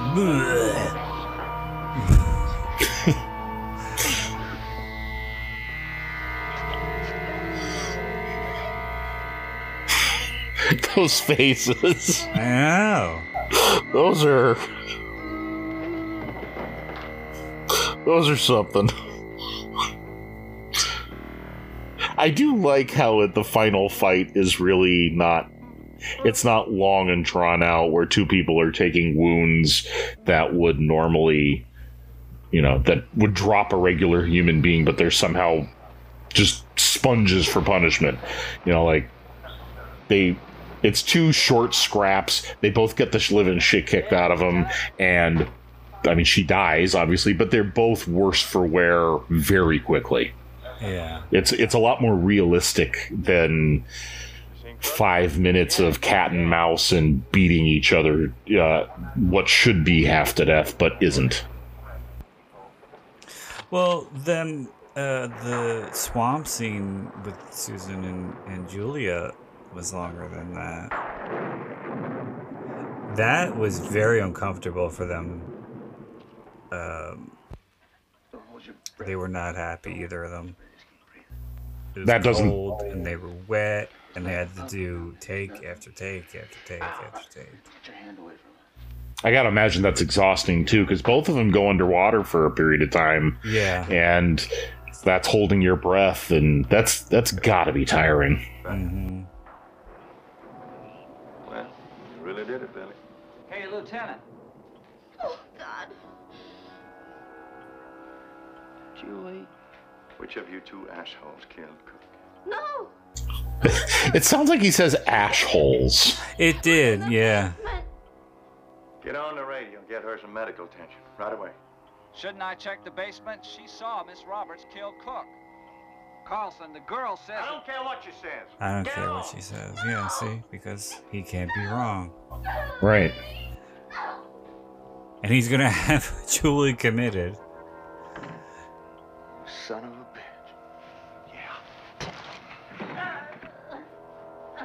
And beat up one person. And then point the gun at the person who's laying on the floor bleeding. Like... We know that What's-Her-Name's plan was off the rails, but what was his plan here? Like, this is just... How are you going to cover this up?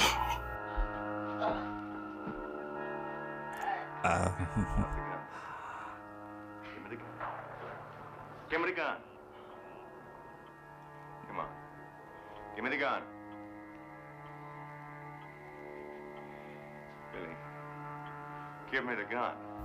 Another nice note about how much of an asshole he is. Give me the gun. he's not trying to be polite about, he's not trying to talk Billy down. He's arrogant about it. Yeah. You're not going to shoot anybody. Yeah. You can kind of see the flub in the what do you call it? In the squibs, because the look on his face, he looks freaked. Yeah, he does. And the way he spun around, it didn't look like that was the way it was supposed to go, for sure. Yeah, because like when I first saw it, and even when I watched it again this week to take notes, I just assumed that was supposed to be that he was selling that this gun was really super powerful. But no, but you look at the gun, it's like, that's not, I mean, it's a gun. It's not like a hand cannon. It's not, it's not a 45 Magnum. It's just a standard police revolver. So yeah, knowing that now that the squibs were reversed, that makes a hell of a lot more sense why he spun around like a top. And the scream. You never hear anybody scream when they get shot like that in movies. Yeah.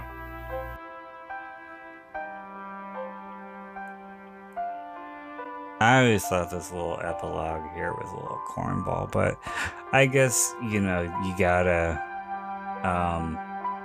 establish what happened to him after the fact that he wasn't charged with killing. Yeah, it reminded me of like a 70s cop show of, he was arraigned in Superior Court, Los Angeles. It's very like, we just ran out of time and we've got to wrap this up. Yeah.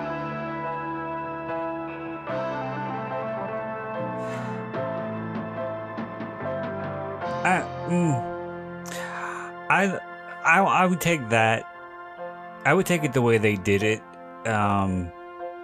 over like a cheery, happy shot of them on like the University of Denver campus or something like that.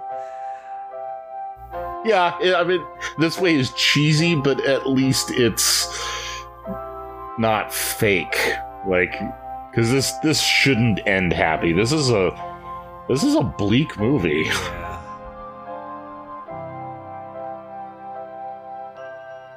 Yeah, and with Hollywood movies, everything's gotta have that happy ending.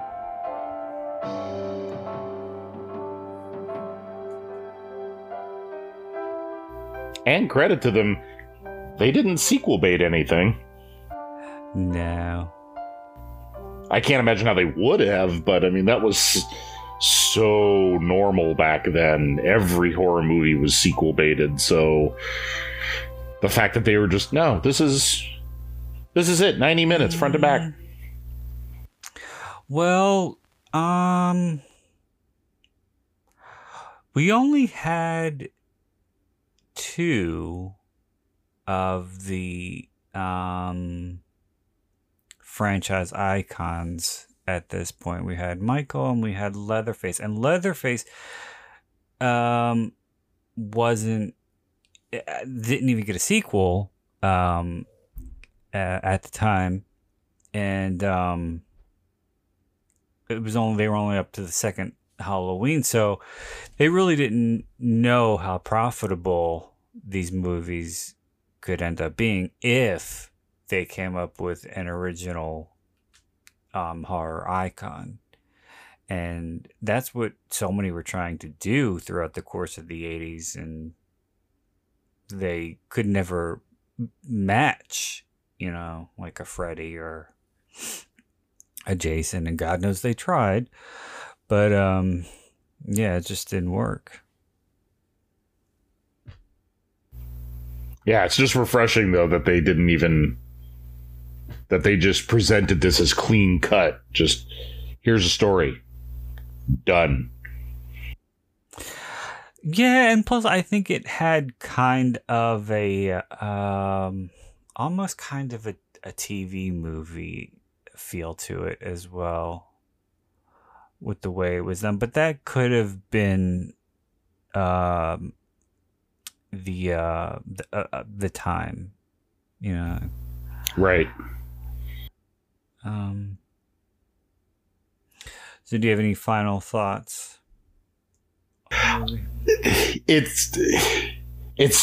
is an engrossing movie. I think that if there's one big flaw, I think that the second act drags a little bit. But it's still Susan Tyrrell's performance is amazing, and I love it's got such a great pro LGBTQ message, or just environment, I should say, not necessarily a message, but it's a great movie that needs to be seen by more people. It's definitely ahead of its time, for sure, and it's relevant today. It contemporary audiences, I think, could relate to it.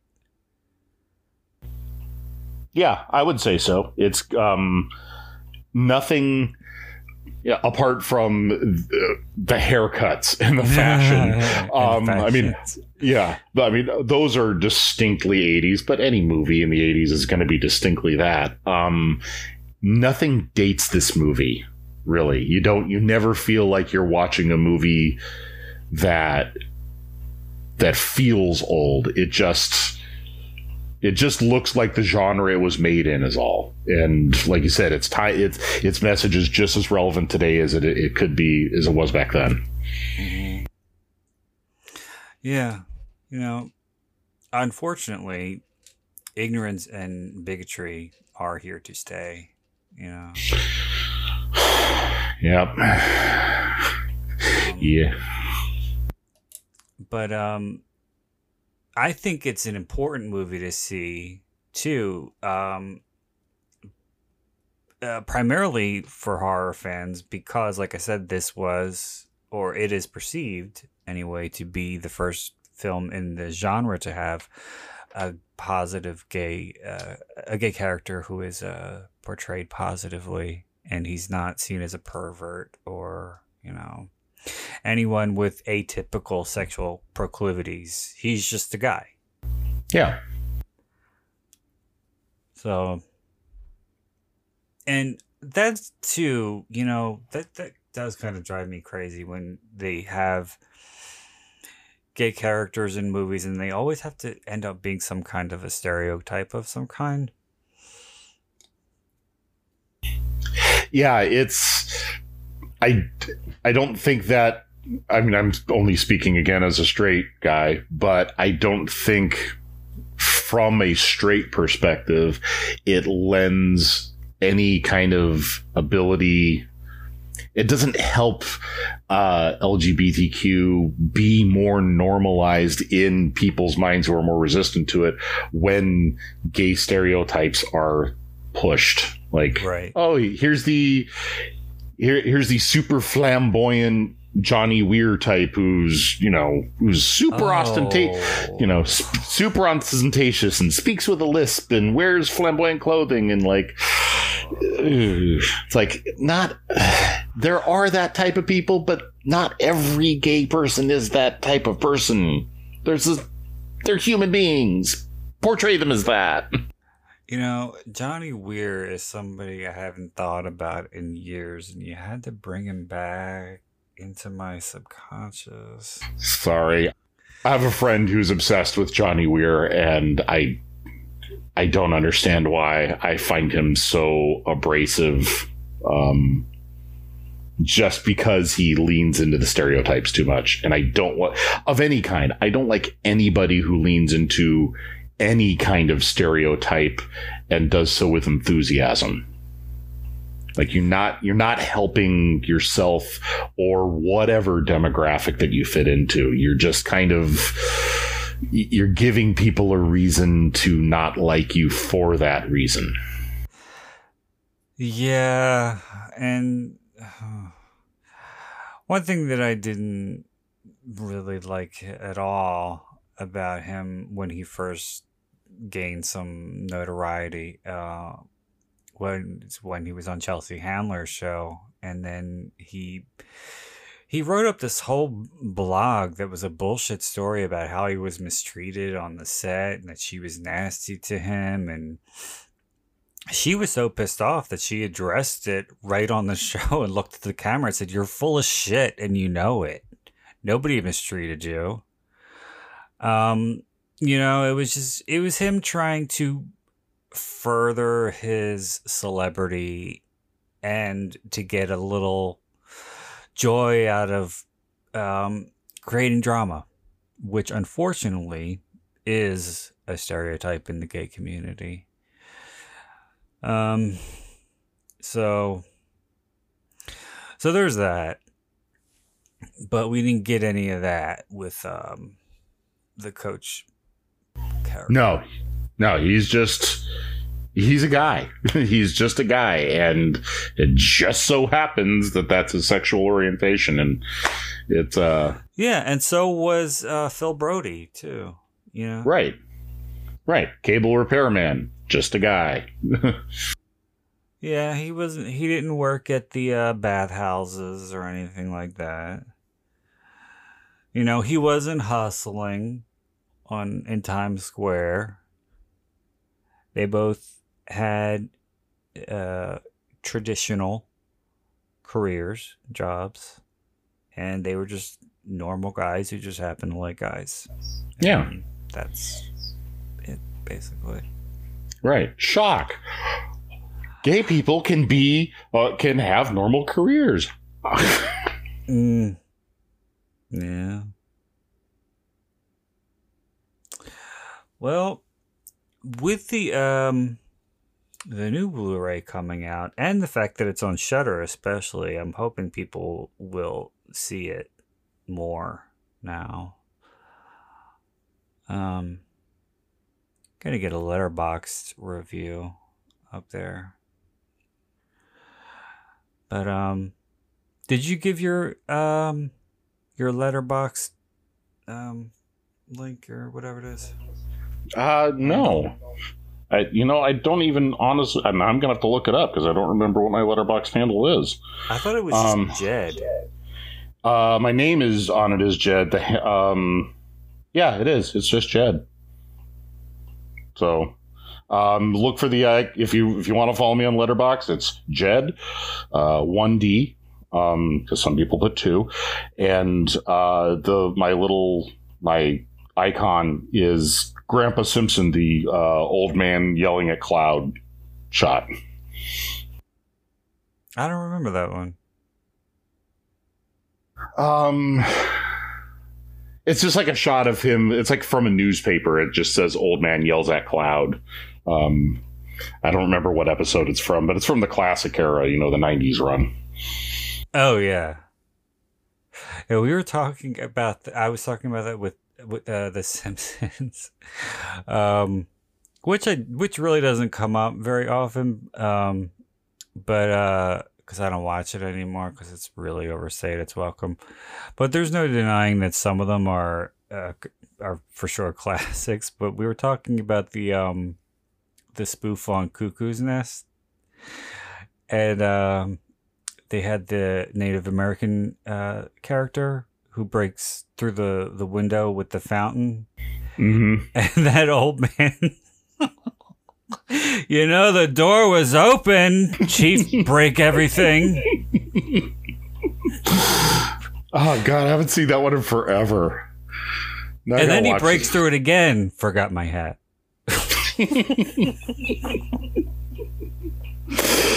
Oh, my God. The Simpsons used to be so fucking good. They did. Then they ruined it by making it go on for 52 years. It's tradition of mine to watch the best Treehouse of Horrors, like the first, 10 or so of them. Yeah. In October. And we watched one tonight. We watched the fifth one, the one that's got the parody of The Shining, and the one where Homer goes back in time because of the toaster. And I've seen later ones, and they're just so lame. They have it's just like, it's like they go, what movie's popular right now? Mm-hmm. Oh, Avatar. Let's do an Avatar parody. Yeah. And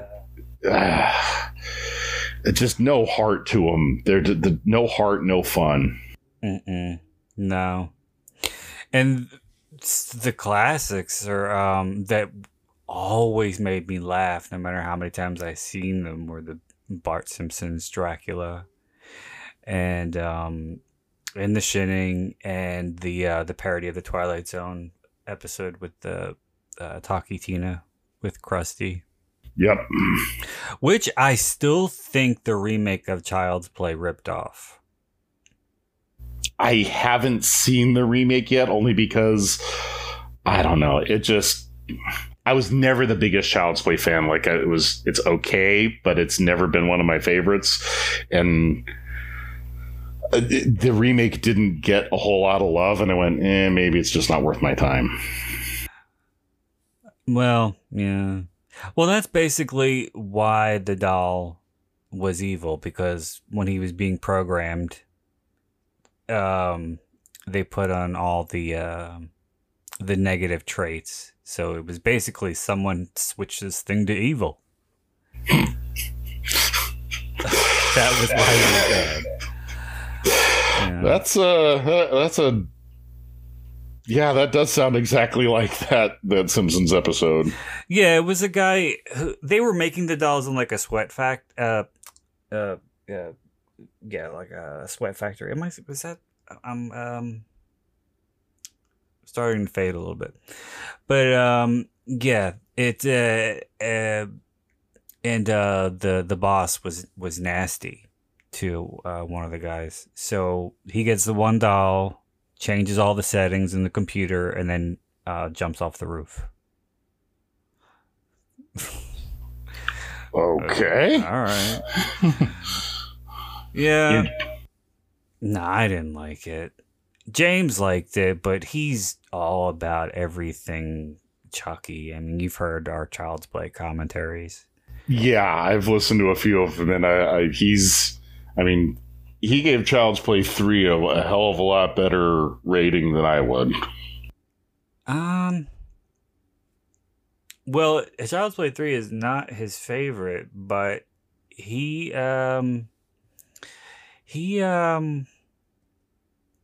my least favorite is Seed, and he thinks Seed is better than Part 3, which Part 3 is not the greatest, but I would watch that over Seed. I never went any further than 3.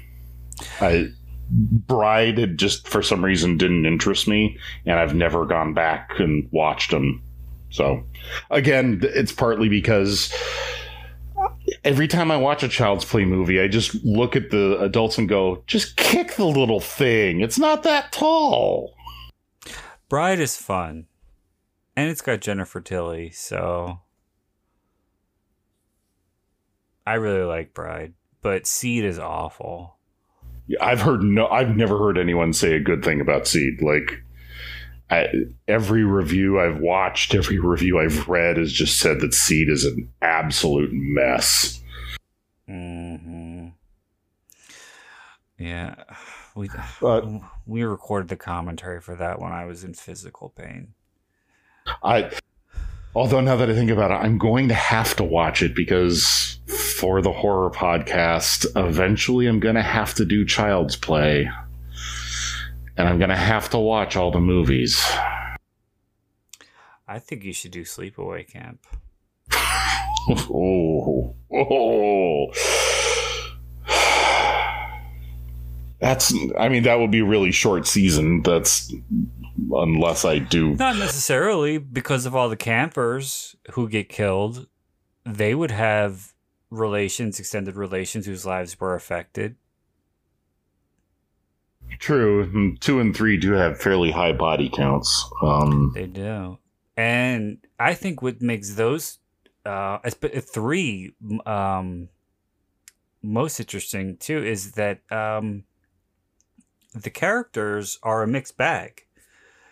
They're all different nationalities. They're all from different areas of the country. They're from different walks of life. They're underprivileged. They're, spoiled brats, and they're all very different. You don't really get that in a lot of slasher movies, but when it came to bloody murders, Angela was an equal opportunity offender. True. And that's why we love her. But, all right, we're going to put a bow on this one. So I want to thank everybody for listening. Jed, I want to thank you for coming on. This was a blast. I loved it. Thank you for having me on. Yeah, definitely want to have you back sometime. So, yeah, I hope you guys enjoyed it. And until next time, this is Brandon Ford wishing you all unpleasant dreams.